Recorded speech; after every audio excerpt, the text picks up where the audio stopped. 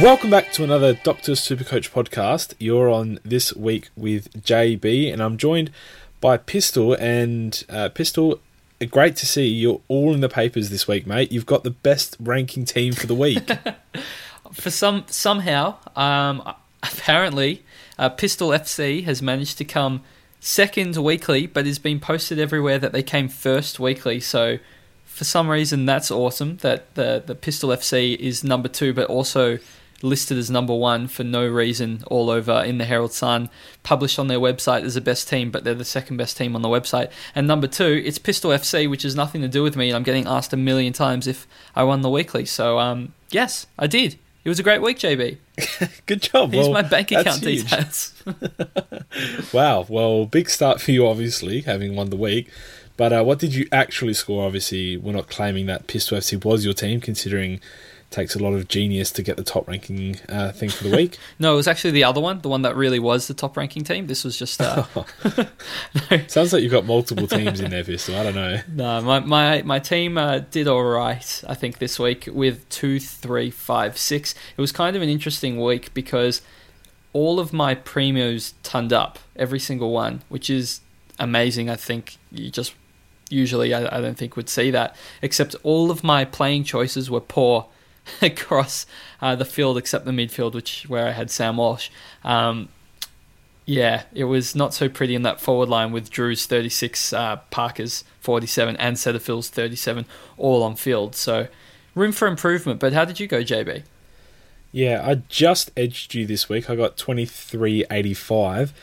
And we were saying this pre-podcast, our teams, all three of our teams, because Chizo went 2,300 plus again this week as well, all three of our teams are so different, but we're all doing so crazily well. And, you know, I used to be a big believer in, you know, the top teams start, you know, X amount of the same players. That's how they get off to their big starts. But all three of us have started like a house on fire, and all three of us have very different sides. So it's good that if you look at the top sides and you've got a few players, you know, points of differences, and you think, you know, your year's done, it's just not. Like, a lot of different teams can dominate in different ways each week. And it's very tight still at the top, like tighter than maybe I've seen in recent years. There's basically no points separating first and like 10k. It's like 400 points or something like that, which usually at this stage it's like 600 plus. So it's all very tight and congested. So if you are, you know, well outside the top 20k or something, it's basically a captaincy decision off the top 10k. So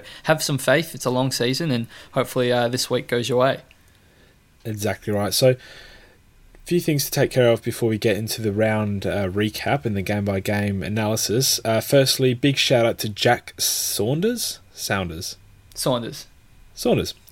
Well, you don't know. It could be Sounders.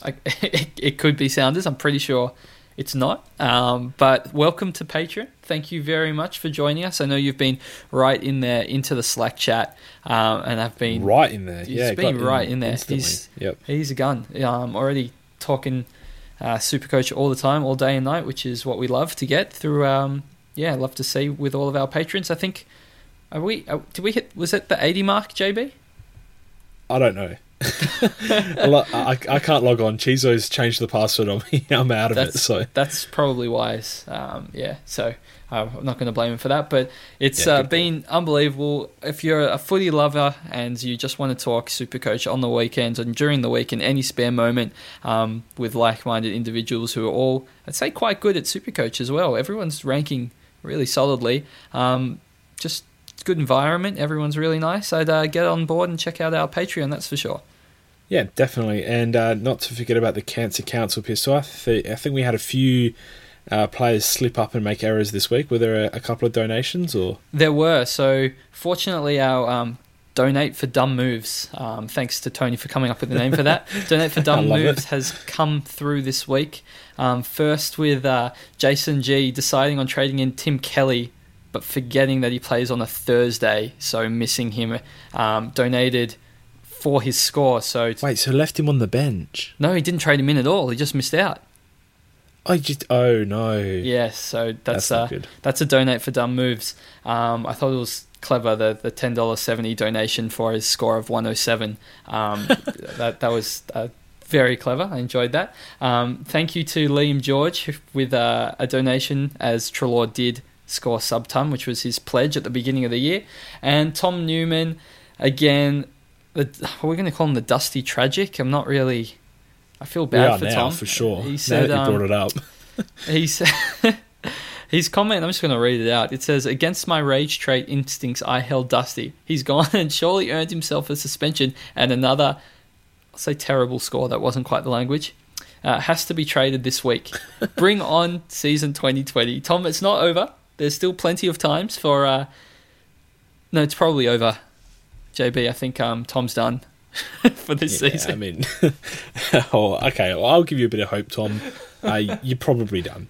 Not certain though, but you probably are. No, it's not done. If you have Dusty, fortunately, it's only been 3 rounds. You can salvage any season. He's been suspended for, I think he got offered 2 weeks. It just happened as we were recording the podcast. That's probably enough his poor scores. That's probably time to maybe flick. We'll talk about some options at the end of the podcast. And yeah, it's really early days in the season, so definitely don't be too upset. There's plenty of time to go, and just one good trade here could set you up, to be flying in the next couple of weeks. Yeah, exactly right. And having said that, we'll jump into the game-by-game recap, starting off with the Thursday night game, as we heard earlier with the Tim Kelly missed trade-in. Adelaide Crows versus Geelong, and it was Adelaide over with Geelong taking the win. We'll start off with, in fact, we might as well duo them up. It's Matt and Brad Crouch. If you started either and or both of these two players, just absolutely huge scenes from them thus far. And Matt looks like he's going to be a top 10 midfielder. Brad looks like he's going to make a lot of money and a lot of points in the meantime as well. I know you stopped yourself short of saying Brad's capable of being a top 10 midfielder, but it's again, there's a lot to go. I just love how these were meant to be the difficult games for Adelaide, because now they've got a run of North Melbourne, Gold Coast, St Kilda, Fremantle, Port Adelaide. I said it in the same voice just to upset you, JB. So they've got a good five week stretch here as well. So I'm really 4 week stretch. I'm really enjoying how they've already scored well to this point. So I am now expecting them to score even better over this 5-period stretch. So if you have both Crouch brothers or one of them, I'm just expecting massive scores from them and the counterpart as well, and Sloane. Yeah, and Sloane was the next one I was going to discuss. Another score of 107, so another decent score of the ton, which is 3 for 3. He's one of, I think we were saying earlier, one of 10 players to be averaging 120 plus to start the season, and a massive point of difference, something that we'll probably discuss as a Dusty or Fife option if we advised to or to not trade them. But we'll move on to Riley O'Brien, who debuted for the season, first game in a few years here, as the replacement for Sam Jacobs. Scored 85 as well, so looks like if he gets a run of games he'll be a massive cash cow, but I think Jacobs is expected to be back not this week but the week after. Well, we'll have to wait and see if he gets to the bubble, but again, it's a bit tough if he's not going to be playing more than 3-4 games. It's not really going to generate enough money, but it's something that we can keep our eye on going forward. Yep, and a couple more players to discuss here on Adelaide's side. Firstly, Rory Laird, a score of 84. What would you be advising to owners thus far? Because we said he'd have a bit of a scoring drop-off, but still to be expected to be in that top 4, but he's gone down to a 90-ish average, and that's just, if he keeps up a 90-ish average, which we don't obviously expect him to, well, I don't expect him to, I'm not sure what your thoughts are on it, it's just not quite there in that top sort of 6 to 8 range like we thought he would be. Is he going to bounce back? Is it just a bad start, or do you see him playing a significantly different role? What's up with Laird? No, he's got a bit more attention in the first couple of games than he's probably used to, but with this run coming up that I talked about before, I think he'll be perfectly fine, and you can expect 100 average over that stretch. He'll be a top 6 defender. You don't have to worry about that. It's definitely not worth a trade out. As mentioned in the preseason, we didn't think he was great value, but he's a safe pick, and sometimes you just need to pay the money for the safe picks, because if you try and get a bit more value cheaper, it could go terribly wrong, which we've seen with some top-end primos just falling completely away. So it's perfectly fine. I would not stress about Laird or I think we could probably talk about Brodie Smith, only a 68. I can see a lot of people, JB, on Twitter trying to figure out who to trade him to, and I just think that's madness with their run coming up especially. He's going to be perfectly fine. He's still going to make like close to 100k at the end of this. He's going to score well. Like, just don't panic, people. Just keep the faith. Yeah, I think we just need to preach patience in these instances. And like you said, with their good run coming up, and there's just, I mean, who are people trading Smith to anyway? I mean, Whitfield's just gone up a lot in money, and, you know, Jake Lloyd is not going down in money. So unless you're making a trade down elsewhere and then trading Smith up, there's no road really to jump from here. And, you know, our premiums that are struggling or did struggle in the first couple of rounds are only just starting their price descent. So, you know, it's just not worth trading him at this point. He made 22k on the weekend and still has a low break even, so just someone to hold on to in your team for the next few weeks. If he's still scoring the 60s and 70s in 2 or 3 weeks' time, then we'll talk about it again, I think. So we'll move on to the Geelong side, having said that, and VC option Dangerfield started the round well for a lot of players, but it's mostly about Tim Kelly in this one. Did pick up a little bit of an ankle tweak. He did end up scoring 107 points, which is still great for owners, but a lot of people who traded Heaney to Kelly might have put themselves in a spot of bother if Tim Kelly is rested this week. I think the latest reports, or anything that we've heard, is that he should be right to go this week, so I'm not too stressed about that. But I think it is important to note how well he was playing. Only the 71% time on grounds, didn't play much or that much in the fourth quarter, but he looks unbelievable. We've said it for the first 3 weeks, well, we've said it for the first 2 weeks, and make this the third week. He is definitely going to be in the top 6 forwards, so I wouldn't be definitely moving heaven and earth to get him. He didn't rise that much in price, and I'm sure he's bound to cop some attention soon, but he will be an early upgrade target for many, I think. Yeah, and again, over 50% contested disposals compared to uncontested is just crazy work from him. He's obviously getting a lot of midfield time and using it wisely. Speaking of top 6 forwards, though, Luke Dowhouse has popped into a lot of people's minds recently. Another score of 105, another score of 100 plus with 105, I should say. 21 disposals, got those 7 tackles, kicked 2 behinds, Pistol, so could have gone huge in this one. I think he was on 70 at half time, so he really slowed in that second half to I say, only finish on 105. Is it Luke Dowhouse of old? Like, are we getting a bargain for a top 6 forward for only 440k? Like, what's the go here, JB? Yeah, I mean, people that started him, he's jumped up 30k already, but massive kudos to you guys. He's obviously put out those 3 good scores already. I'm not too stressed about trading him in. He's 440k, and I'm not sure about you, but I'm not culling too many people around that price at this point anyway, so I'm happy to see him appreciate in value, maybe 60k more, 70k more-ish, and then jump on him then if he's still averaging 100 in about a month's time. But he does look like the Dowhouse of the old. He's found a real good spot in this Geelong team and is playing a role that he just absolutely flourishes in. So are you suggesting it's possible that in the top 6 forwards in Supercoach, we could be having Dangerfield, Tim Kelly, Menegola, and Dowhouse? And I'm not willing to rule Tom Hawkins out either. So they're possibly 5 of the top. That's insane. I mean, obviously they're a dominant team. They share a bye as well, so you can't really have them all if you're playing for overall. So you've got to pick and choose which ones you want to get. I should say Menegola, back to the 83% time on ground. He hadn't cracked the 80 in the previous games. 115 Supercoach points. He didn't get that much of the ball, 23 touches, but he just was always in the right place at the right time the whole match. He's got some footy smarts, and there's no way he's also just going to fall out of the top 6 forwards. So there's all these good Geelong options. It's going to be pretty difficult picking the correct ones, JB. Yeah, it's going to be very difficult, but if they keep doing what they're doing, which is winning games and somewhat comprehensively, then they're going to have a lot of forwards that score well, and whoever goes through that midfield or in that forward line, they're going to get decent scores in wins. And you know, a lot of people tipping Geelong for a top 4 spot and maybe even top 2. So look, I think we keep an eye on a lot of their players, Pistol. I'm not going to rule any of them out. Now, their rookies all performed admirably. The only one that was maybe a little bit concerning was Tom Atkins with 33 Supercoach points.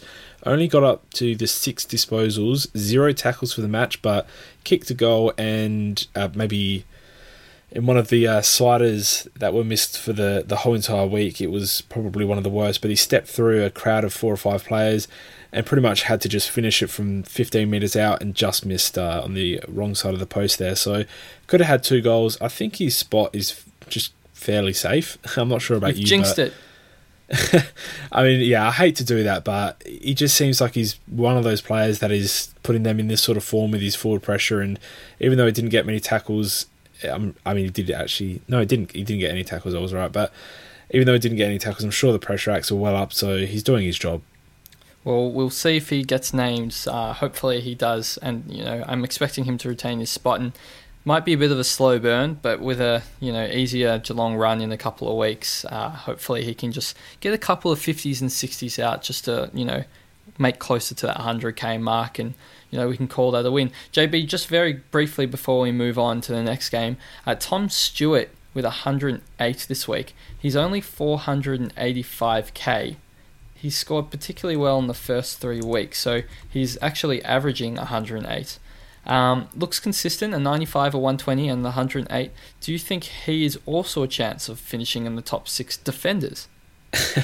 Are we going to end the year with about 8 Geelong players? Because Mitch Duncan also looks pretty good, and he's up in that midfield with a bit of a point of difference as well as Stewart here. But yeah, he's looked excellent, and 4% of teams that started him at the start of the season absolutely nailed it. And yeah, I'd be very, very happy with his start so far. And if he was a top 6 to 8 defender at the end of the season, I would not be surprised even the littlest bit, Pistol. Well, he does take a fair share of kick-out, so when Tui comes back, it will be interesting to see who actually holds on to that. So he might suffer a very small amount of points decrease when that happens. But anyway, don't let that stop us from moving on to the next game, JB. Sure. So Melbourne defeated Essendon Essendon defeated Melbourne on Friday Night Footy. And just a moment of silence for Melbourne fans. I'm not actually sure what's going on with them this year, but nothing seems to be stopping Max Gawn, and 126 Supercoach points, just absolute ticks for him. But the point of difference, Angus Brayshaw, another ton. He's now 2 out of 3 tons, if I'm not wrong there. Yep. Just a good start to the season. He's racking up 30-plus disposals each and every game. He's, wasting it quite a bit, but he's still getting up to that Supercoach ton just by pure amount. Yeah, Brayshaw does get quite a lot of the ball, but he's not, I think, using it as badly as some people were expecting. I think he's done pretty well this season. This game in particular, I think what he was suffering from was actually a really low time on ground. He only played 69% time on ground, which was incredibly low. I'm pretty sure, that's almost a team low for him. The lowest was 68% time on ground for Jay Lockhart. But Brayshaw still managed to score 108 and get 34 possessions in that 70% time on ground. They probably would have won the game, JB, if they actually played him for longer. I mean, yeah, we won't know, but yeah, it seems strange that he's only playing that amount of time on ground. Would you have any inkling as to why that would be?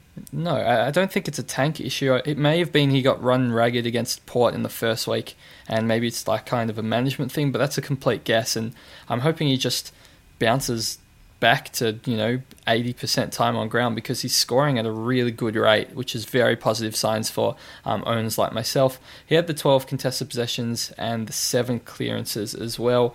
I'm really excited about owning him for this season. I think he's in for a big year, and I just need Melbourne to win a couple more games, because I know he's going to play a big part in those ones. Yeah, and same can be said with Clayton Oliver as well. Just the 95 in this one, gave away 3 free kicks, so I don't think it's crazy to say that he probably should have and would have turned up on most other occasions here, but yeah, just not exactly producing the goods. Obviously had that 140-plus score last week, but besides that, 2 sub-tons.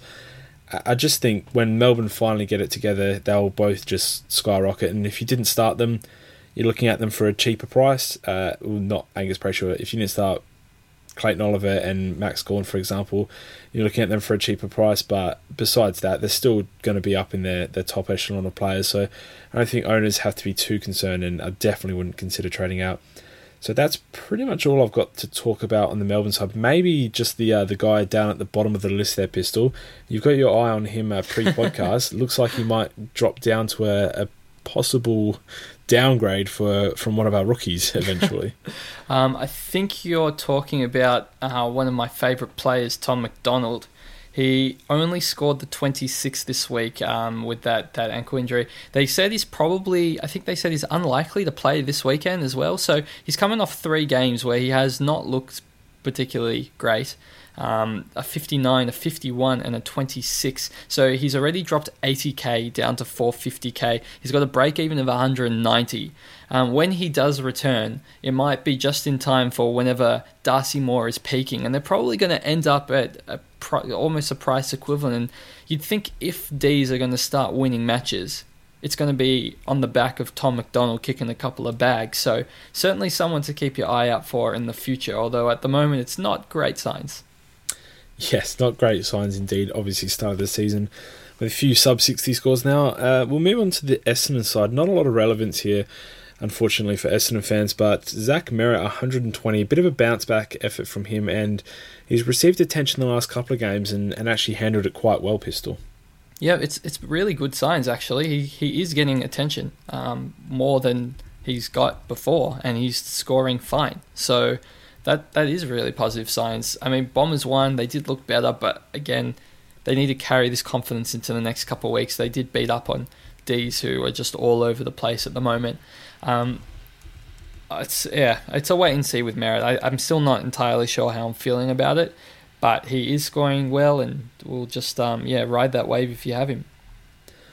A man averaging 85 Supercoach points. We all probably had higher expectations. Did get the ton this week. Devon Smith, what are your thoughts on him? Owners that started him have now seen 2 sub-tons and a score that has only just fractured the ton mark. So, reason for concern, I don't think he's getting the exact midfield time that he was, but someone that I wouldn't be looking really to move out of my team still.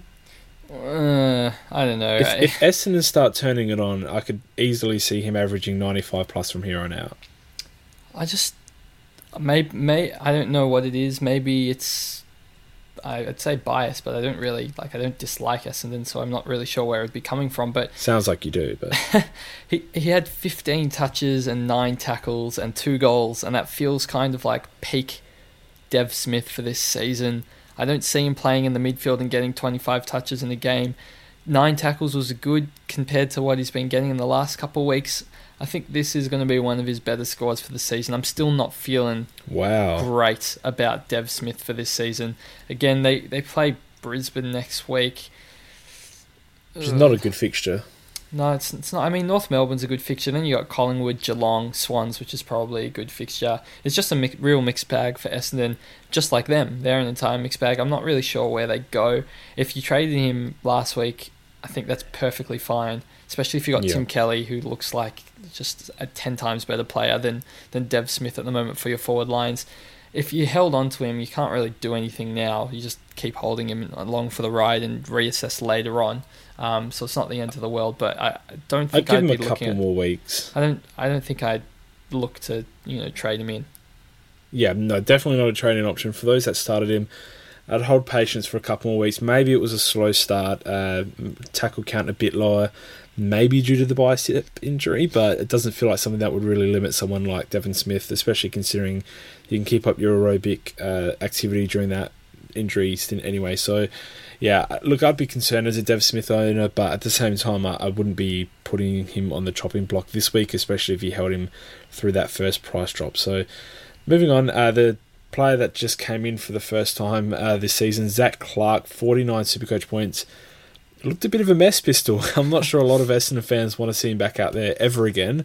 I saw some calls as to not drop him, but actually just delist him altogether. So maybe a tad harsh on Zach Clark. Essendon fans are very prickly at times, but not someone that we're going to look at bringing in. If you started him, Pistol, what do you do with him?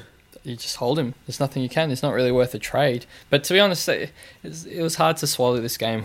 The umpires were, I was going to say on the ball, but I meant like they were very whistly during this match. I don't know how to describe it. So I'm not trying to read too much into this game. I think it might be a little bit of an outlier, just the entire thing. I think it's just best if we move on and maybe revisit all these decisions in the next couple of weeks. Okay, well, we will move on to the Carlton versus Sydney game played on Saturday. Firstly, Patrick Cripps, 157. If you're not considering him as a vice-captaincy/captaincy option every week, then you're doing something wrong. I think he's just in absolute peak form and will be doing stuff like this each and every week. I think he's fixture-proof as well, Pistol. I don't think he will have problems scoring against any team. Yep. Sammy Walsh, on the other hand, 112 points, 28 disposals. We said it on... not last week, the week before's podcast, that he just does not go below 24 disposals. If he is even going near your bench, Pistol, then you definitely need to reconsider as well. Just great signs from him, though, with 112 points. He's close to my bench. That's why my team structure is awful. And I could be doing better, and I'm not, just because I have to bench Constable so I can play Walsh every week. Oh, Lord. Yes, it's been stressful, but Walsh just keeps delivering, and Carlton have a couple more games at Marvel Stadium, and he's obviously scored well here, and hopefully he can continue scoring well for the rest of the games at Marvel. But I think the biggest thing to me is, JB, he played 90% time on ground in his third AFL match. Huge for a kid. That's insane. Like, his fitness is unbelievable. Cripps himself played 94% time on ground, so... yeah, when you're playing that much and you've got such good scoring potential anyway, I mean, I know they go hand in hand, but yeah, these guys, they're just unreal Supercoach picks. Also, 13 contested disposals from someone in their third game is just unbelievable to me. Like, he doesn't seem like that big a body. Like, his build isn't... 8 clearances as well. Yeah, like he's not Patrick Cripps. Like, he's not 6'5" and 120 kilos of just pure muscle, but he's getting those clearances in those contested possessions. It's amazing to see, really, but someone that will be riding until pretty much the bye. He's going to make a lot of money for us. So we'll move on. Nick Newman, Pistol. If you had him round one, then, I mean, we saw the Twitter fallout. Everyone was pretty much counting their chickens and pretty much locking themselves in the top 100. But scores of 82 and 68 past that versus Port Adelaide and Sydney. Not great signs, and this is kind of what we expected. He was going to have a high ceiling, as we saw at Sydney, but besides that, he can just put out these scores. 68 this week is far too low for someone that you'd want to be keeping all season. He now has a break-even over 90, and maybe owners are considering what to do with him. Well, what would you do if you had Nick Newman? I'd hold him. I mean, he still had 20 disposals. He looked good and still had a decent game. He 84 Dream Team, converted to 68 Supercoach. Usually you'd expect it to be the other way around for someone who's an intercept marking defender, but I wouldn't be holding him for too much longer. I mean, well, he gets a few. I mean, he got 5 marks this game. He does get quite a few. He's not Sam Collins.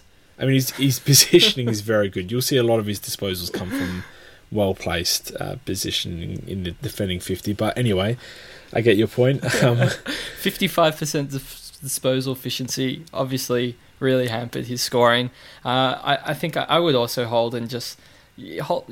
How much money is he going to lose? Basically none. He's just going to kind of hover at his starting price and just hold him to the buyers if you need to, and then reassess unless you have the exact money and you're short on, you missed out on Lloyd or Whitfield or something and you can make the move, then I guess you could use him. But otherwise, I'd just be holding him. What about a man by the name of Cade No Sleeves Simpson? Now, when we were considering him in the preseason, I don't think anyone thought he'd come out 3 games in a row without sleeves on, but we're in that reality right now, Pistol, and it wasn't even hot over the weekend. So, I mean, Cade Simpson has not started well. He's averaging 72 Supercoach, and for someone that we're used to seeing in that top 4 defenders every single year, I don't know if Nick Newman's overly affected him, but he must have had some effect. And besides that, I saw Cade having stints up forward on the weekend, so I just don't know what to make of him. Well, as you said, it's all in the sleeves. It's like, that's where his power comes from. So if he's not wearing any sleeves, he's just not a Supercoach option. It's as simple as that, Jay, but you don't need to overthink this. So if you started Cade Simpson, what would you be doing now? Ooh, I guess that's what can you do? I think wow, that is a tough question. I'm not sure if you have. The thing is, I'd like to get him to a Whitfield or a Lloyd in one trade. I wouldn't really want to use multiple trades on it. If I couldn't do that, I'd just hold it and ride it out. I think and just hope that they come good. But I'm really not like thinking that he's going to be a top 6 defender. There's no confidence in this there. No, he only had 12 disposals, so like 12. That must be one of his lowest ever. I'm not looking it up. I mean, I know he's got games in 30 Supercoach and he gets tags, but this is a game where he didn't get tagged and he just couldn't get any points. It's very strange. Big worrying signs there. Well, speaking of worrying signs, we had Setterfield put up a 37 and Gibbons put up a 17, so make sure you look this weekend to see that they're named again. I assume Setterfield will quite easily keep his spot. I'll be surprised if Gibbons is dropped, but at the same time, if he was dropped, I wouldn't be surprised either. So either way, I wouldn't be surprised, but hopefully they keep gets past you, JB.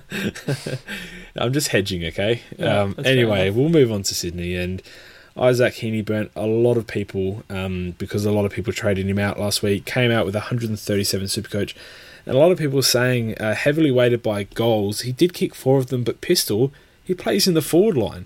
He's there to kick goals. No, he plays in the midfield and he gets 26 touches playing on the wing, which is... Well, he does both. Another way to score points. And even without the goals, he probably still comes close to a ton. This is a Heaney. This is the reason we started him. Like, this is Isaac Heaney that we wanted. So hopefully in the next 5-10 rest of the season weeks, he's just this type of player. Which is very possible. And if you traded him out, then you might be looking to trade him in a few weeks' time, Pistol. So yep. a bit of a swift lesson, but at the same time, you stuffed up. We'll move on to Jake Lloyd, 130 Supercoach points. We've referenced him a few times now in reference to players that are underperforming and who we might want to trade them to, and Jake Lloyd is just at the head of that list. Yep. And he probably won't score below 115 without having something seriously wrong with him. What do we do if we didn't start Jake Lloyd? Because he wasn't the most popular player, didn't have a huge JLT series, and although he's the highest price and the safest option, 30% of teams, so 70% of people don't have this player, and he looks amazing. So your question was, what do you do if you don't own him? Yes. You cry. You just curl up into a ball. Okay. And you rock slowly forwards and then backwards and then forwards again while the tears are running down your face. Sure. Yeah, no, that does make sense. Once you've done that, is there anything you do to try and get him in Supercoach, or is it just repeat the crying thing? Well, what are you meant to do? Unless you have an underperforming Primo that you can get there. It's not like you're going to be trading underperforming Primo to get to him. So your options are very limited at the point in time. Like, you kind of... How far would you go in terms of underperforming premiums trading up to Jake Lloyd? Like, Rory Laird has put out enough to think that he'll still be in that top 6 mix. Is he someone that someone's like, I've got the exact amount of money for Jake Lloyd? No, I wouldn't trade Laird to Lloyd. I wouldn't trade, unless you have Jaden Short or somebody. Maybe if you could do Dusty to Stack and then Hoare to Lloyd or something. That's where it's at, yeah. I think that's your best play, but honestly, at this point in time, I know how you're feeling. This is how I felt last year with Grundy, with Lloyd again, and with Cripps, where I just watched them for the last 7 weeks of the season score above 130, and there was just nothing I could do about it. And I'm like, oh, well, that's that. And you can't afford them, and you're hoping they have a bad game so that they can drop so that you can get them. But at this point in time, we're in round 3, and people generally aren't going to be upgrading till round 6 and 7. It's going to be a really tough 3 weeks for you, and sorry, it's going to be tough. I'm sure your sorry meant a lot to them, but yeah, that pretty much wraps up that game, Pistol. Yep, it does. Let's excellent. Move on. I always ask your permission, because me going on to the next game and asking a full question, doing a full recap, and then you saying, yeah, but this guy back on the last game always does my head in. But yeah, so Buddy. I'm kidding. I was going to mention him as well. I'm kidding. Let's go on. Oh no. 50-point winners. GWS took this one over Richmond, and it was, as much as it was the Jeremy Cameron show, we don't own him in Supercoach. A lot of people do own Lockie Whitfield, 152 Supercoach points. and looking like he'll be in that Lloyd type echelon, but surely he doesn't go the season without a tag.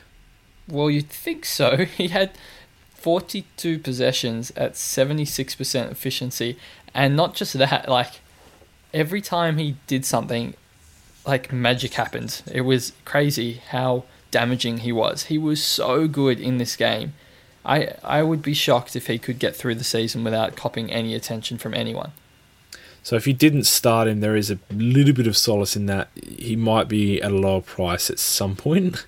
He doesn't obviously historically handle the tag too well. So when he does cop it, we could be looking at a 70-ish, 80-ish, maybe a bit of a price drop. But, for those who started him, perfect start and... pat on the back. Big pat on the back. There's no looking back now. So we will move on to your man. Just thought I'd mention Canelio back to 100-plus scores. And Josh Kelly was back in this one. Do you think that'll have a major effect on him? I know you and Chizo spoke about it last week, but having seen it for the first week, who would you throw the tag to out of him, Canelio, Kelly, and Whitfield? I mean, I would tag... Oh, gosh. Can you tag Kelly? Like, is he not good enough? He's too good. He's too good for it, right? So, I don't know. Like, a tag was very effective against Canelio, but I still feel like he would be the third choice out of Kelly and Whitfield if you had to put a body on someone.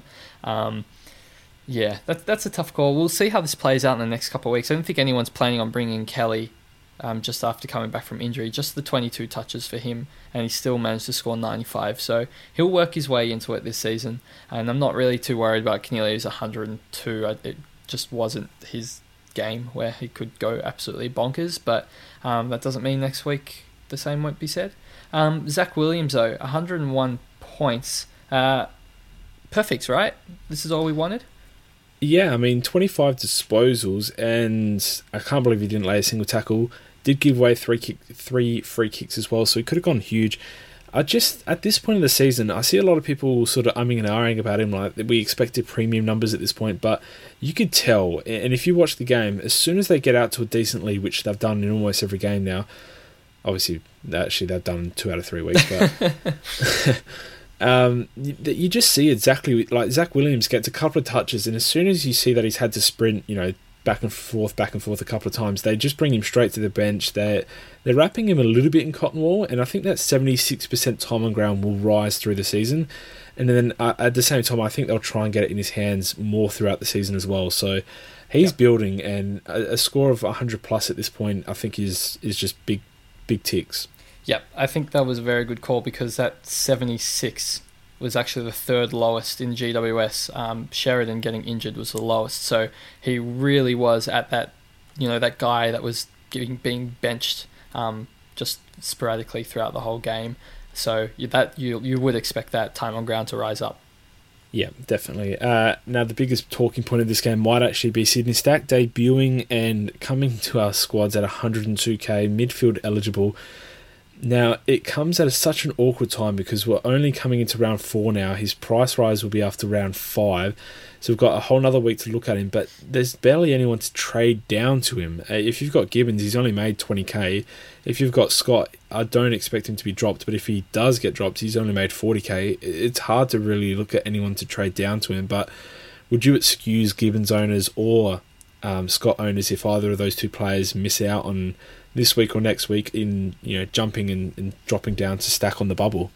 Let's wait and see how he goes in the next week. I mean, need I remind you, Bailey Scott scored 103 in the first week, and he's only made 40k. So it's not like this guy's definitely going to make 100k. Let's wait and see how we go. But I'll rephrase. Hold up. Okay.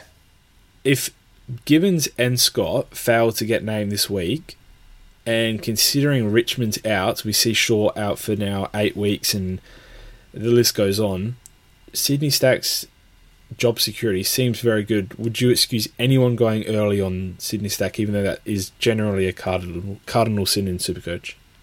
I don't know why you would need to go early. There's no point, right? Just wait one more week and make sure that he's named in the third game. What happens if he gets injured? What happens if Gibbons or Scott comes back in the next week? I think there's too many variables. You need to see how he's going to score.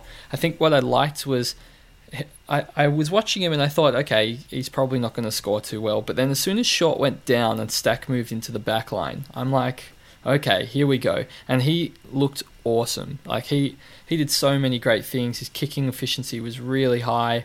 And this is definitely, I mean, I'm not going to say he's going to bang out the hundreds every week, but he looks capable in that role of at least scoring, 70s here and there throughout the season. And if he can even play in that role for 8 weeks, that would be ridiculously good. But don't forget, we've got like Hooli and other players, I think that are going to come back as well. So I wouldn't go early because I just want to make sure where he's playing, because he's going to be very positional dependent for what we get out of him. He scores. Yep. And you're going to move on to someone else before I cut you off? Was I? Maybe not. I'll do it for you. Dustin Okay. Martin in this one scored 60 Supercoach points. Not only did he score a lowly 60 Supercoach points, but he got himself rubbed out for 2 weeks. Now, I mean, maybe he challenges it and gets down to 1, but what we know now is that he's out for 2 more weeks. If you were a Dusty owner, would you have built a time machine and gone back to the start of the season and just not started him at all? Yes, that is exactly what I would do if I had Dusty. But honestly, I can see people are saying that they're going to hold him and he's going to bounce back. You're holding a guy that's had 2 scores in the 60s and he's Not out for 2 injury-affected weeks. scores either. No, I'm sure Richmond will bounce back, but this is just not how you want your season to go. You're not... Unless I should say, if you're like me, for some silly reason, and you have Constable stuck on your bench and you've got no way of playing him, you probably could get away with it. But I still probably wouldn't do that. I'd just restructure my team and downgrade him to Stack and upgrade and get an extra premium in my forward line or back line or whatever it may be. But I think it's time, if you start with Dusty, you just need to... I said it in an earlier podcast, but sometimes you make mistakes, and the people who adapt the quickest are the ones that will be better off. I wouldn't say this is a rash trade, just blindly trading, because one, there were so many question marks about actually him being a good Supercoach pick to start the season, and now it's looking like after 3 games, I know it's a small sample size, but it's not even looking like he will be a good Supercoach pick for this season, and he's out for 2 weeks. So you've got really 5 games where you're like, this hasn't gone well. So for me, he hasn't lost enough money that you can't get anyone good. You can still afford some decent players, and I think just that's what I would be doing this week is getting rid of him if I had him. Well, we'll talk about that now. If you were a Dusty owner, who are you looking immediately to as his replacement? As you said, he's lost a little bit of money, but not enough to actually make it so we have to trade in a bloody, I don't know, who's very cheap in the midfield, Sydney Stack. But where are the best options? He's 520k. He's only lost 40k thus far, which it could be lucky for those people that he did get suspended for a couple of weeks, because now it gives you the perfect excuse if the 60 last week and this week wasn't enough for you already. But he's going to go down a lot more in price when he does come back. And so, where are you looking straight away as your immediate reaction from 520k? I think you've got a couple of options. I think number one, you need to look at the structure of your midfield. If you're playing like Walsh and Constable on field, you could probably free up another on-field slot if you have like Butters, or if Stack turns out to be a good scorer as well. You might want to play 3 midfield rookies and then take a rookie off your forward line or in your back line by upgrading a rookie that's not making much money. If you've got a Bolter or you've got a Hoare, or possibly, I was going to say Burgess, but I'm not really sure at this point in time. But just a rookie that you don't think is going to make that much money, and you can get a premium player in for them. That might be the go this week. But if you wanted a direct replacement for a midfielder, if you had no money in the bank, you can still just afford like a Jack Steele. If you had a little bit of money in your bank, you could probably end up getting like a Brayshaw. But if you had a lot of money in the bank, there's no question, JB, that I'd be going after Lachie Neale in this situation. Yeah, and with those people with a lot of money in the bank, that's a very obvious choice. Lachie Neale looks great. If you didn't start someone like Tom Liberatore, this is a good opportunity to drop down to them before they rise too much in price as well. And even if you've got a lot of faith in Dom Sheed, which I personally don't, but he started well, if you didn't start him and like the look of him, it's a good time to just correct that early mistake of starting Dusty and get someone like that in. So I think there are a lot of options around, but at the same time, it's team and opinion specific. So, I mean, each person has their different players that they're probably looking at. So we'll move on to the next game.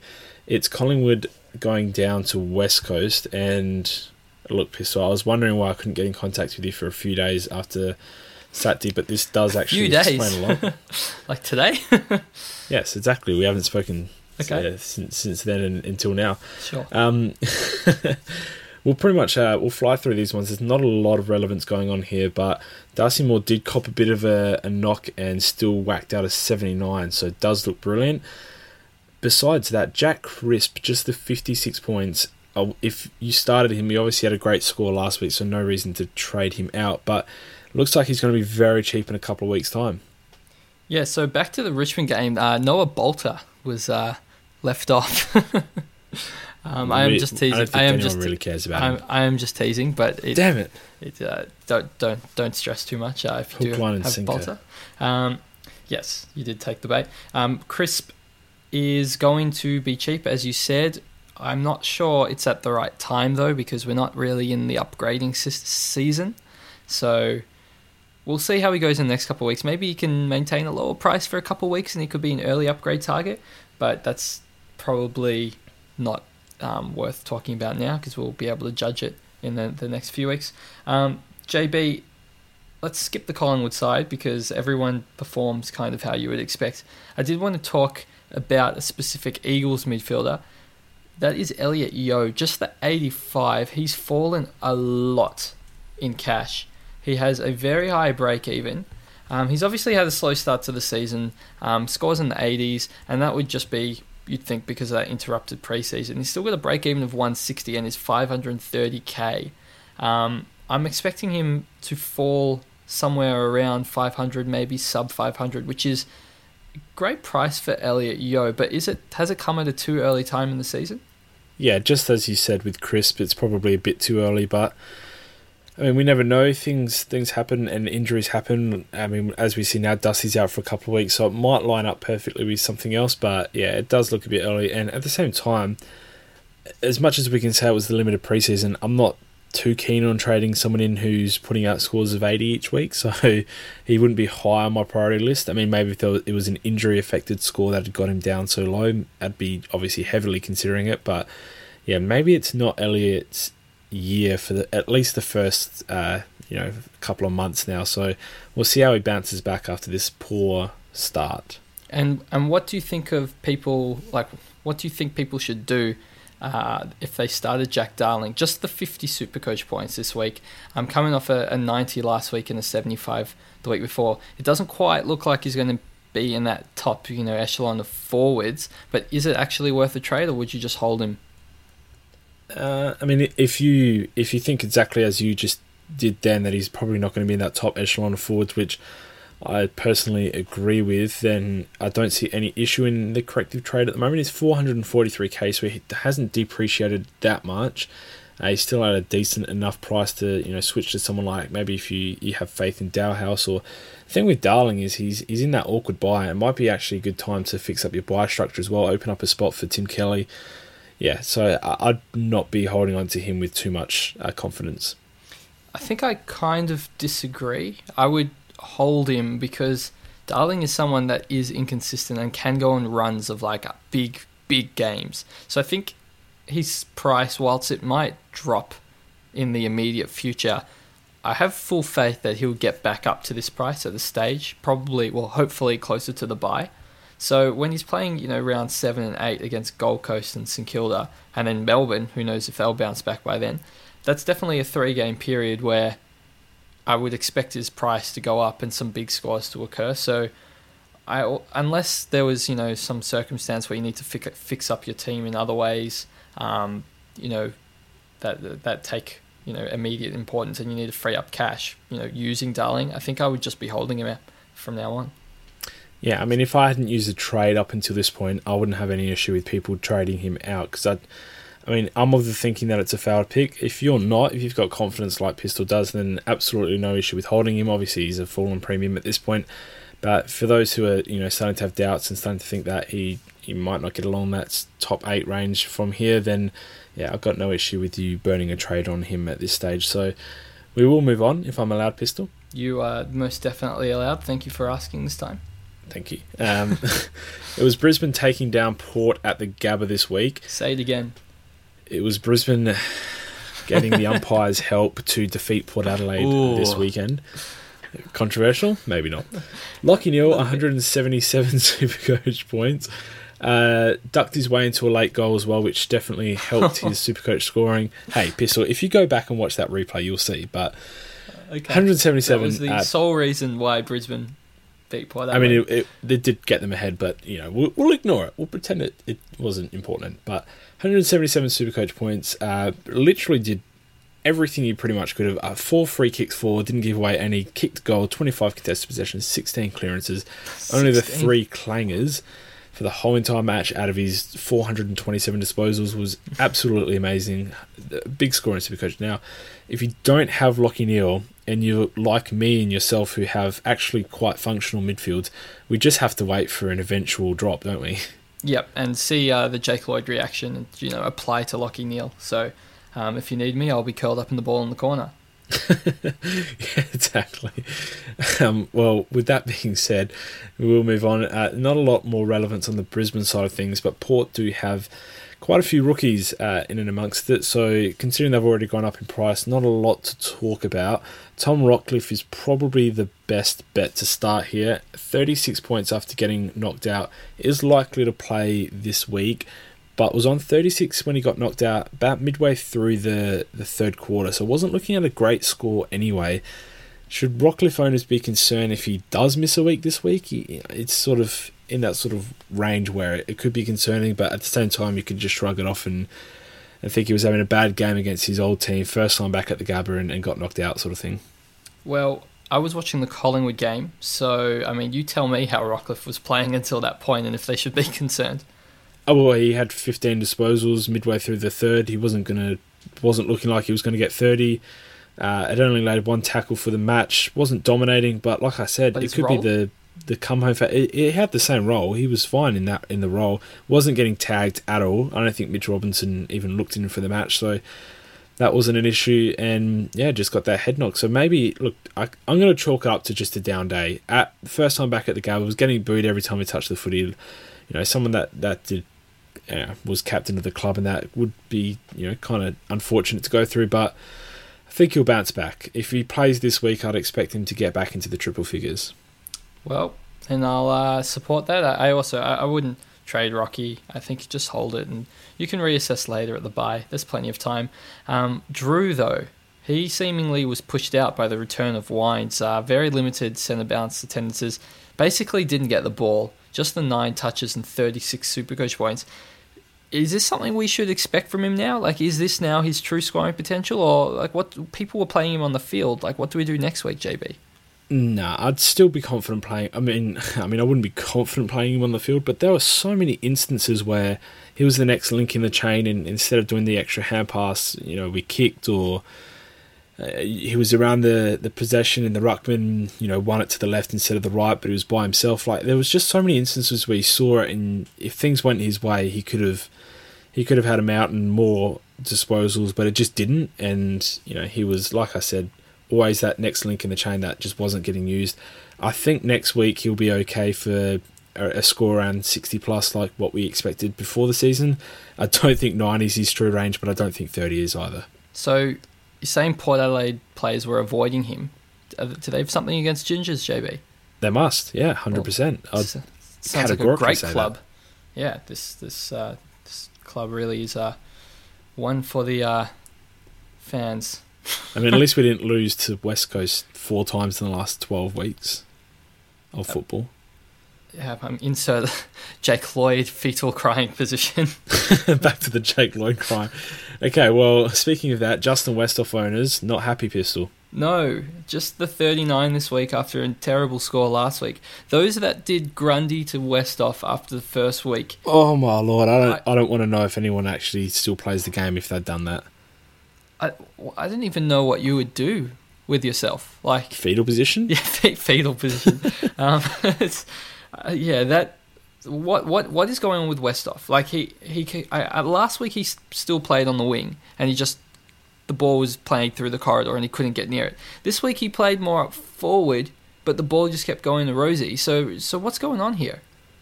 Well, I think we can all agree that Rosie's a gun, and if anyone traded Green to Rosie this week, deserves big kudos, because very ballsy move. But oh, that's right. I forgot that I did that. Yeah, no, good job on me. But Westhoff, on the other hand, is in career worst form. I don't think he would have had too many instances in his career in the last 10 years of it where he's actually been relevant, where he would have scored sub 60 or sub 70 2 weeks in a row. So he's obviously struggling to find the footy at the moment, but he always bounces back, and it's rare that you see a top sort of 6 to 8 forward line without him in it. So I've got confidence that he'll bounce back. I mean, if I owned him at the moment, I'd be scared and upset. I'd probably go straight back to that fetal position, but yeah, I don't think he's a man that stays down for too long, and he's pivotal to Port being competitive, so I think he'll be up and about again in a couple of weeks, maybe. So Boak was, I'm going to say tagged, but I mean he absolutely destroyed Berry. 35 touches, 5 marks, 15 contested possessions, 7 clearances, 136 Supercoach points, and that was with 6 clangers, but 3 frees against. Is Boak, I mean, it sounds silly saying it out loud after reading out those stats, but is he a lock for a top 6 forward, or was it just Port Adelaide had 3 somewhat easy opponents and now he's going to revert back to these 85s that we're used to seeing from him?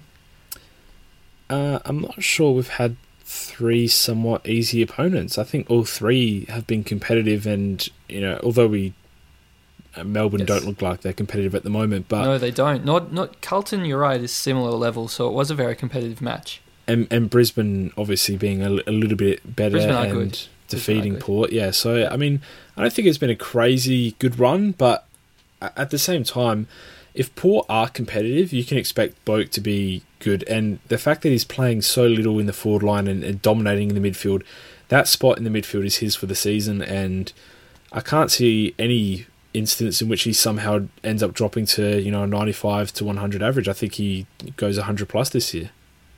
All right, that's there we go. We'll take it. You heard it here first. 100 plus for Boak this year. Let's move on to the next game. He's had a good start. He's already over 120, so it'd be hard to stuff up from here. But we'll move into the next game. Early days. Yeah, very early days. Western Bulldogs did lose to Gold Coast. How good are Gold Coast, just quietly?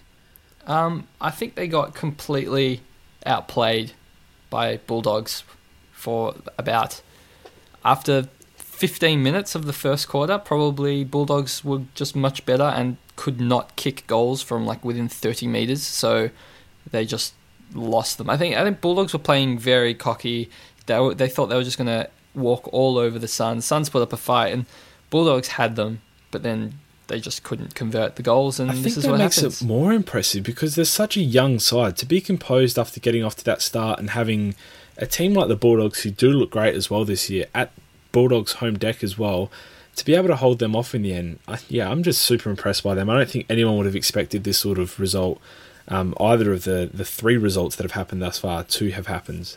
So crazy good start. I think my favourite part, which is probably not appreciated by many, is that Gold Coast had 71 hitouts and Bulldogs had 16. Wow.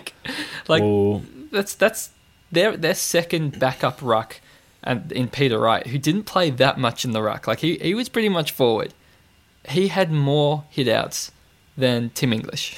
And their backup ruck combined. Yes, he had more hitouts. He had more hitouts than Bulldogs combined. So wow. It was pretty funny, and I'm not sure what Wits did wrong to get 52 hitouts and 11 possessions and 70 Supercoach points.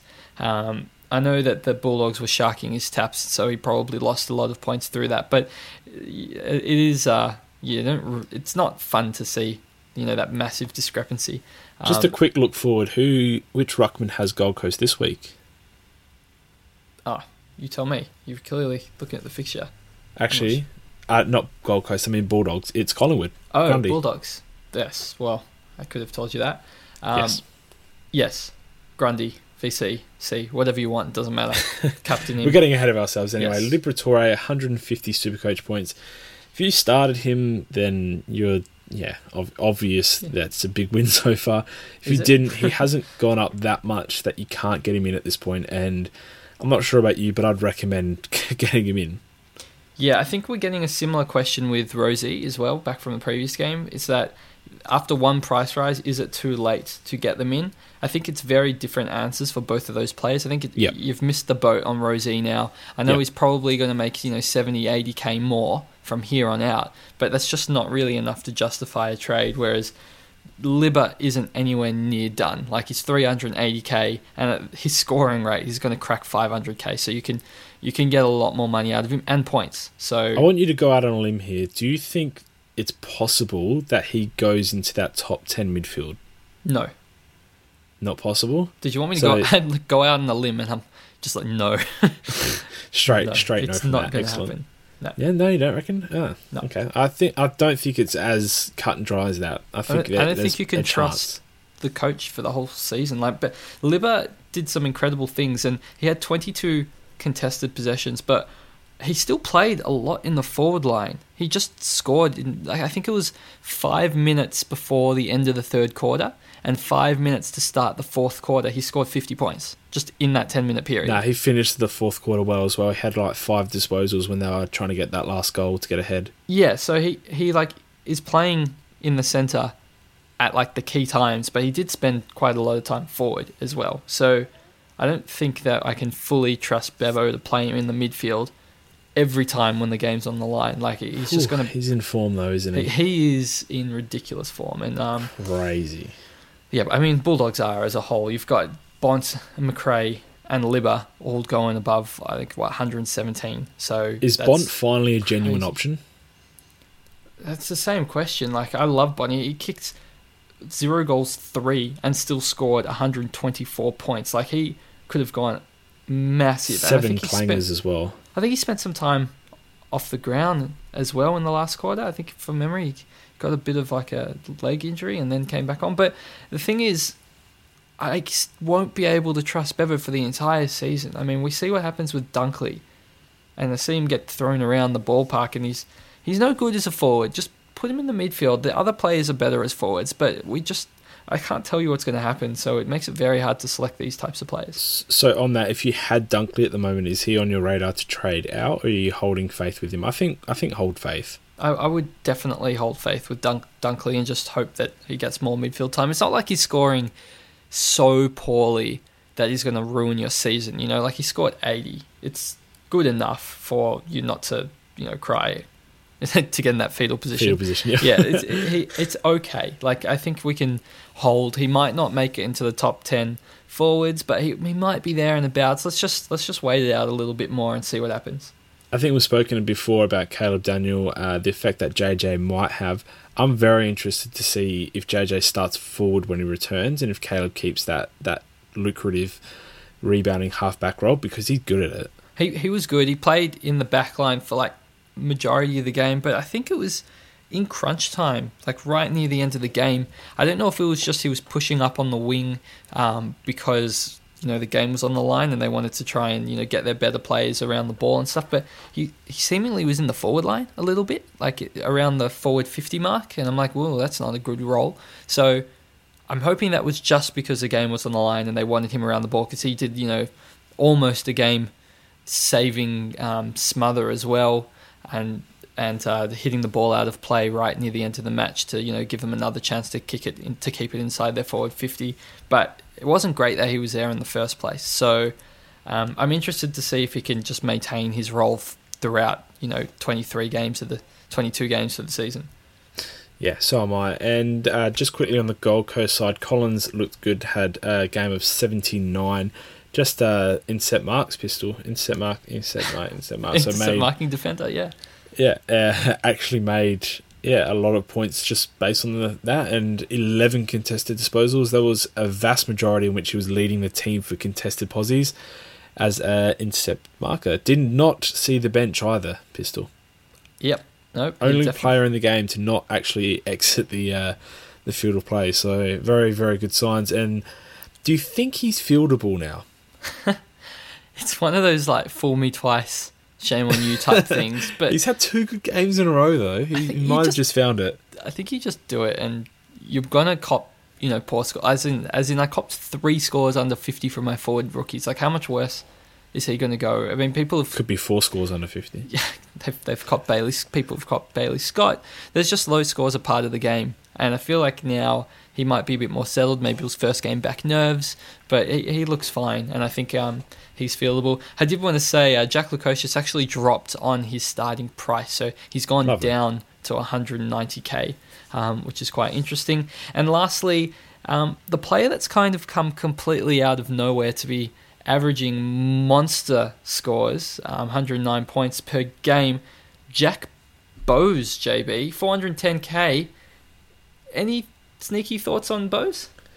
I don't know enough about him. I actually, if he was in a place lineup, I wouldn't be able to pick him out. Yeah, I think nobody Bowes. Oh, okay. Well, I'm just going to ignore that. 25 disposals, that was actually pretty good. I'll pay that. 25 disposals, 6 tackles. Yeah, he's started so well, but he can't keep it up. I mean, Gold Coast have been so competitive, and they're just not going to be competitive for long. Well, so you'd expect them to start those losses, and yeah, I expect a lot of their players, Fiorini included, he's come off with a great start as well. I expect him to just start dropping down gradually as the season progresses. He's scored a 98, a 111, and a 117. He's building. He's going to get 128 next week. Well, lock it in. It's against Carlton at he actually might at Metricon. So who knows? Wow. Yeah, I was just looking at him like Carlton is probably actually going to go bigger. But yeah, we don't know if he's going to be able to maintain this. I'd love him to do it for like 8 weeks before you can actually consider jumping on. But it's a massive gamble. It's kind of completely out of nowhere. He's just actually 402k, so not 410 as advertised earlier. Yep, so that pretty much wraps up that one. We're going to move over to Hawks versus North. Now, not a lot of relevance in this one, Pistol. In fact, barely any relevance in this one, Pistol. But James Sicily did put out... That's a bit harsh, but James Sicily did put out a 95. Really turned it on late to rescue what was going to be another poor score after last week. It looks like he's going to drop in price, but another one of those players that we just would rather drop in 3 or 4 weeks' time. He's not scoring like incredibly well that I'm seeing him as like a must-have defender. I think he's living on his scores from last season, but it's a new season, new tactics, and it's not like he had this past history of dominating the scoring. So I'm definitely not targeting him as like I must get him in like kind of like a Whitfield. So I'm happy to wait and see how he is at the bye, and just maybe pick him up in that first bye round if I need to. After the first bye round, yeah. Bit harsh, but we'll move on to James Worpel. 87 Supercoach points against the 60 Dream Team Pistol. He is a Supercoach scoring machine, and it's due to contested possessions and pretty much just being there when the game is on the line. So 87 points, look decent again. If you do have him, obviously you're happy with what he's producing. If you don't have him, I don't think it's urgent to rush him in or even target him at this point at all. Maybe it's a buy time upgrade if he's looking like he's going to be top 6. Well, he's one of those players that is just like really good at scoring points. So he had 27 touches. That's why he got 87 Supercoach. He just had 1 mark and 0 tackles, which is just so rare that this pretty much was just playing a pure possession game. Nothing else matters except me getting the ball. I don't know for sure if he's going to be like a top necessary forward. Like I think you could get away without getting him throughout the season, but I also do think he will hover around that 90 average mark for the season. So if you don't have him and you just have enough and you can't really afford a true premium, I still don't think he's a bad option. Yeah, not at all. Now, Chad Bringard debuting for Hawthorn in this one did put out an 82, so it looks like he's going to be building throughout the season. Did give away a 50-metre penalty in this one and was really just getting back into it. Had a big last couple of quarters, so someone to keep an eye on as a potential upgrade. I don't mind the look of him early. We'll move over to North Melbourne and Pistol. the man that I know you've been itching to talk about him all podcast, but Sean Higgins, 133 Supercoach points. Just what do you make of this guy? I really thought you were going to talk about Jasper Pittard there. So, I mean, you know how much we've been talking about him behind the scenes. Yes, I do, and I think that's why I didn't bring him up. But Sean Higgins, 133 points. He hasn't had his hottest start to the season, nor have North Melbourne, and it doesn't look like he's going to kind of score in the same vein as last season. Okay, that's enough out of you. All right, we'll move on. Back to Pittard. Ben Cunnington, 118, averaging one of the only 10 players in the league, as I was told pre-podcast by someone, to be averaging 120 plus. 118, he looks good. Does he? He's 23 contested possessions. He's been known for that in the past. Does he? Yeah, I was like, does he look good? I'm not. It's hard because it's Ben Cunnington, and it doesn't feel right thinking that he's a top 10 Supercoach player. But 23 contested possessions last week. He had it. He scored 151, and he's someone that always has that potential to have massive games just because he gets so many contested possessions, but I can't trust him to go the whole season at an average of 110 plus. Yeah, neither can I. Just a quick shout out to Jager before we move on. 132 Dream Team down to 86 Supercoach points. That's impressive. Who did you say? Jager O'Meara, 12 tackles, 31 disposals, 11 of them were contested, 9 clearances, and 86 Supercoach points. Yeah, I love the 11 clangers. That's insane. That is a lot of clangers. That's too many clangers. That pretty much cancels out his tackles. He had 12 of those. Is that how it works? Well, I mean, +4, -4, same. All right, and Bailey Scott, 48 Supercoach points. So another game where he just went about his stuff. I think he'll hold. He might be dropped. I mean, he's kind of on that fringe where a Hearn's going to have to play at some stage. But I don't know if it's going to be for Bailey Scott. I hope he gets another game, JB, and continues to make a little bit more cash. Yeah, I think he will. I'm quietly confident that he'll go on. Now we'll move on to the final game of the round. One of the biggest talking points at the moment. It was Fremantle taking down St Kilda. Big games from Ryan and Walters, so if you selected them, a good job. I don't think they've shown enough yet this season to actually warrant us looking to trade them in at this point. Yep. But Mundy did bounce back as well for those who traded him out. Just a special little reminder not to. But I mean, you can't say that. I know. That's all the fully signs, in hindsight. all the signs were there. All the signs were to trade him out, and yep. Yeah, I think it's not so much a reminder, but more of like the consistent, when you trade out a premium, they go big the next week. So I don't think people will regret trading him out that much, but just like that swift little reminder how players just tend to do well after you trade them out. But we'll go on to the biggest talking point, and that is Ethan Hughes. Yeah, it's a huge talking point. Yes, I mean, you always do that to me, so I thought I'd pull on you. But Nat Fyfe obviously knocked out of this one. Knocked out in this one, end of this one. 23 disposals, 6 You're playing tackles. with fire, making a KO joke. I know. I didn't mean to, but then just had to go with it. 23 disposals, 6 tackles. Was looking good until the incident. And just the 63 Supercoach points. Now, if he misses this coming week, which, if you saw the scenes of him getting carried off, you'd expect him to got to miss this, surely. Yeah, I mean, look, Ross said he was up and about in the change rooms afterwards, was celebrating the win with his teammates, and they released his schedule for the week, which was, rest tomorrow, see the doctors the day after, and then be assessed after that. He's still a chance to play, but assuming he doesn't, which I think is the consensus at the moment, do Fyfe owners look to trade, considering, just a couple of weeks ago, scoring 150, he was looking like one of the best pickups, for the season. Oh, JB, this is going to be contentious, but I think it depends on, the news we get back. Let's say he's definitely ruled out for 1 week and they're unsure if he will return the week after. Then I would actually lean towards trading him. I know that sounds crazy given he was the high scoring player in the game, but there's just some things you need to consider. Like Fife generally doesn't play a whole season, and that doesn't mean that this isn't something you could have predicted. This doesn't count as one of the injuries that you're expecting Fife to get throughout the rest of the season, but you just need to think for the rest of the season, it might be difficult for him to play every single game. You have to consider people coming back from concussions sometimes don't come back to their best for like a month. Like they can still feel a little bit off for a little while, and you really don't want to be holding somebody that's going to be underperforming for a month, especially at that price.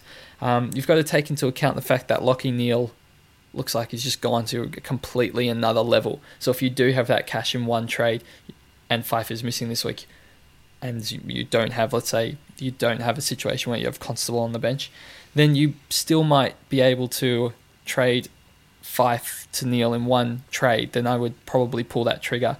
There's just so many unknowns with somebody. That concussion wasn't like a Rockcliffe concussion. Like Rockcliffe got hit and he was out, and then he woke up, and then he got up, and he was able to run off.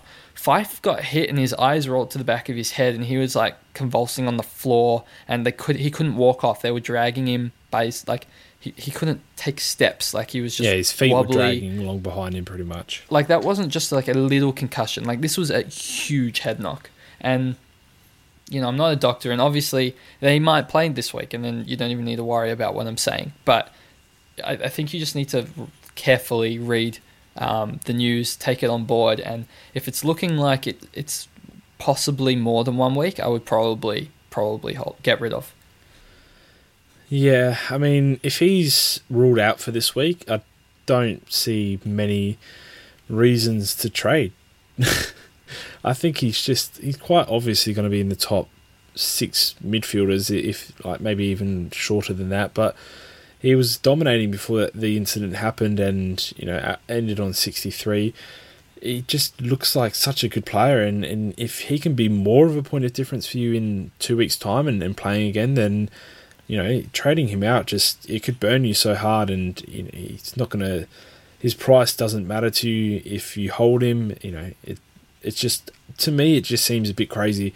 2 week injuries, I can understand why people would want to trade, but it's not often someone misses for with concussion for 2 straight weeks. And as they said, if he's looking to play this week, which as we both said is super unlikely, but the fact that it's even been discussed means that he has to be highly likely to play next week. So we're expecting it to be a 1 week injury, and I'm not sure about you, Pistol, but I wouldn't put it past Fife to come back and just be absolutely fit and firing the week after having a week off. So I'm not in the camp to trade him unless it was guaranteed that he was going to miss 2 weeks. I don't know. I think head injuries are tough. Everyone reacts differently, and it's definitely going to be difficult to judge. And also, it's highly, highly team dependent as well. So if you have other issues that you need to fix or whatever, and you can utilise this and utilise some cash from Fife or whatever it may be, you might need to do it. But we can't speak as a whole, as like a general, this is what you must do, because in this case in particular, and specifically for Fife, there's so many different things that we could tell different people just depending on their teams and their structures and where they're ranked and a whole bunch of things. Yeah, for sure. As most things are, it's team dependent, but yeah, I wouldn't advise someone to trade out a top 6 option potentially for the rest of the season based on 1 missed week. So it could go either way. It's not cut and dry at all. We'll move over to the Saints side of things, and not a whole lot of relevance except those who started with Billings after copping back-to-back 80-point performances. We're looking at a ton finally, Pistol. Yep, pretty much 32 touches, and cost me my rivalry league matchup. So unfortunately, he outscored Parker by more than 47 points, so I did lose my matchup. It's a little worrying that it took a goal in the last 10 minutes for him to get off that 80 mark again, though. I mean, he's got all the stats to be a lot higher than that, but just doesn't look like he's scoring like he should be. Yeah, he's just a frustrating Supercoach player to own. I think that's just what you're going to have to live with for the whole season, because it's not worth dropping him or trading him out, I should say. And I don't think he's going to be a top 6 forward, but you can't really trade him now. So just strap yourself into the roller coaster and hope that you have some hair left by the end of it. Definitely. And I'll just say we haven't. I don't think any of us have made our pledges to the Cancer Council this year. But I'll start, Pistol. I'll start us off. And I'm going to say Jack Steele. I predicted him to beat the tackling record this year. Beat Devon Smith. Anytime he goes a full game with less than 5 tackles, I'll pay $10. Less than 5. What about 5 or less? Yeah, 5 or less. That's what I mean. Okay, that's better. I like those odds. 5 or less tackles, I'll put $10 in the Cancer Council. He had 8 this game, looking good for that tackling record. He has had a good tackling game. He was kind of trying to clamp Fife. I mean, he was tagging Fife hard, yeah. Very hard. Fife had 8 clangers, so I mean, you kept saying he looked good. I mean, he was getting to the ball. He wasn't using it particularly well, but I think Rowan Marshall's probably worth a mention, given he's now scored back-to-back 111 points. We don't know how. A lot of people are looking to trade him in. Is this a viable strategy? Their backup, their starting ruckman, is set to return soon. I believe it's longer, but I'm not really one to keep up with St Kilda's comings and goings. But when he comes back, what sort of role will Rowan Marshall even have in the team? Forward, I guess. But do you think? Do you know when Long is meant to be back? No idea. I heard it soon though. I thought it was within 1 or 2 weeks. Oh, I thought it'd be longer. No. All right. We'll move on then to Callum Wilkie and Matt Parker double, 55 for Wilkie, 47 for Parker. I think this is more of a truer representation of what you can expect for their scores for majority of the matches. Parker came out, on fire with scores in the 80s, but I really think he's more of that player that's going to score around 50 each week. So I'd be looking to capitalise on this cash generation in the next few weeks and probably get rid of him. Callum Wilkie, you never really know what you're going to get. It didn't seem like he had his backup ruck role that he'd had in previous weeks. They were more using Akers in the ruck, which was just really strange to see. So they've got to sort their stuff out. And it makes it a bit difficult to judge Wilkie, because you never know on a week-to-week kind of what role he's going to get, and you don't really know whether to play him on the field. So bit of an interesting rookie choice for those with Wilkie. Yeah, and I think that pretty much sums it up, Pistol. Do we have any last gems of advice that we need to quickly run through? We probably don't, but we should mention the rivalry league results for the first round. Keen to see how Team JB went. There was a couple of key matchups. There was 2 wins for JB in the first week, 2 for Pistol. How many losses for JB, just so we can clarify here? They played each other a lot, so they didn't lose a game. They do have 2 wins on the board. So undefeated Team JB. They are Pistol with 2 wins and 2 losses. That was me letting the team down with one of those losses. As I said, Parker couldn't hold on. Wait, which team actually got the scalp on you? JB. The General Soreness. There you go. So Team JB. Oh, Chizo with 1 win and 3 losses. So, ironically, his team was ranking the highest as overall, but they just all lost pretty much this week. So he's overrated. Slow start for Chizo, Team Chizo, and we'll keep you updated as the season goes on. Undefeated. I wonder how long it'll last. I don't expect us to lose for the whole season, but speaking of undefeated, JB, did you manage to check out the scoring in Foundum State of Origin? I actually did run my eyes over it for a brief second. Haven't seen it tweeted as of yet, but maybe they're still trying to calculate how we've actually put together such a dominant performance, Pistol, because we had 4 of the top 5 scores for the week, and I know we were already ahead, so now we're definitely further ahead. And look, man, I'm looking back behind me in the distance, and I don't see anyone there, Pistol. I think in the league itself, the top 4 scorers are our team. So it's kind of, we're putting on a dominant display, but if it keeps happening, we're not going to be invited back for next year. So we've got to watch ourselves. We might need to... Do we need a tank? We've got to tell... no tanking. We might need to to tell Kano Gem as the non-podcasting rider member of our group to maybe take one for the team and start scoring a lot worse, just so that we can. Can I just say, shout out to Phantom, who was actually my direct matchup this week. Still scored 2,300 and did have the likes of Newman in that, so put together a pretty impressive performance. He's doing quite well himself. Yeah, his team's good, but it's unfortunately not ours. A team game. It's not our team. It's a team game, not just a singular person game. So, and it's if it a long was, season, would be 4 out of the top 5. Sorry.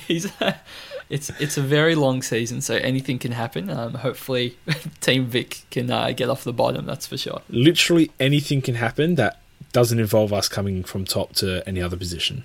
Oh, jeez. I love the confidence. Yep, I love the confidence, but I'm just not going to. All right, let's wrap it up then. Do you want to say where we can find those Twitter accounts that we sometimes use? Those Twitter accounts that we sometimes use are as follows. You can find our general page, Dr_SC. If you want to find each of us individually, you can find Pistol_DRSC. You can find at JB_DRSC or Chizo with a Z, Chizo_DRSC. If you enjoyed the episode or have a donut this week, or you do something very silly, so donate for, what did I call it at the beginning? I've already forgotten. Donate for dumb moves, I guess. Donate for dumb moves. There we go. I was just testing you, JB. Feel free to donate to the Cancer Council. We'll put up the link in the comments on our Facebook post and hopefully in the description of it on iTunes, SoundCloud, etc. Our tally's past the 4,400 mark, so having a great season raising money for the Cancer Council. Yep. Any final words, JB? Nope. All right, thanks, community.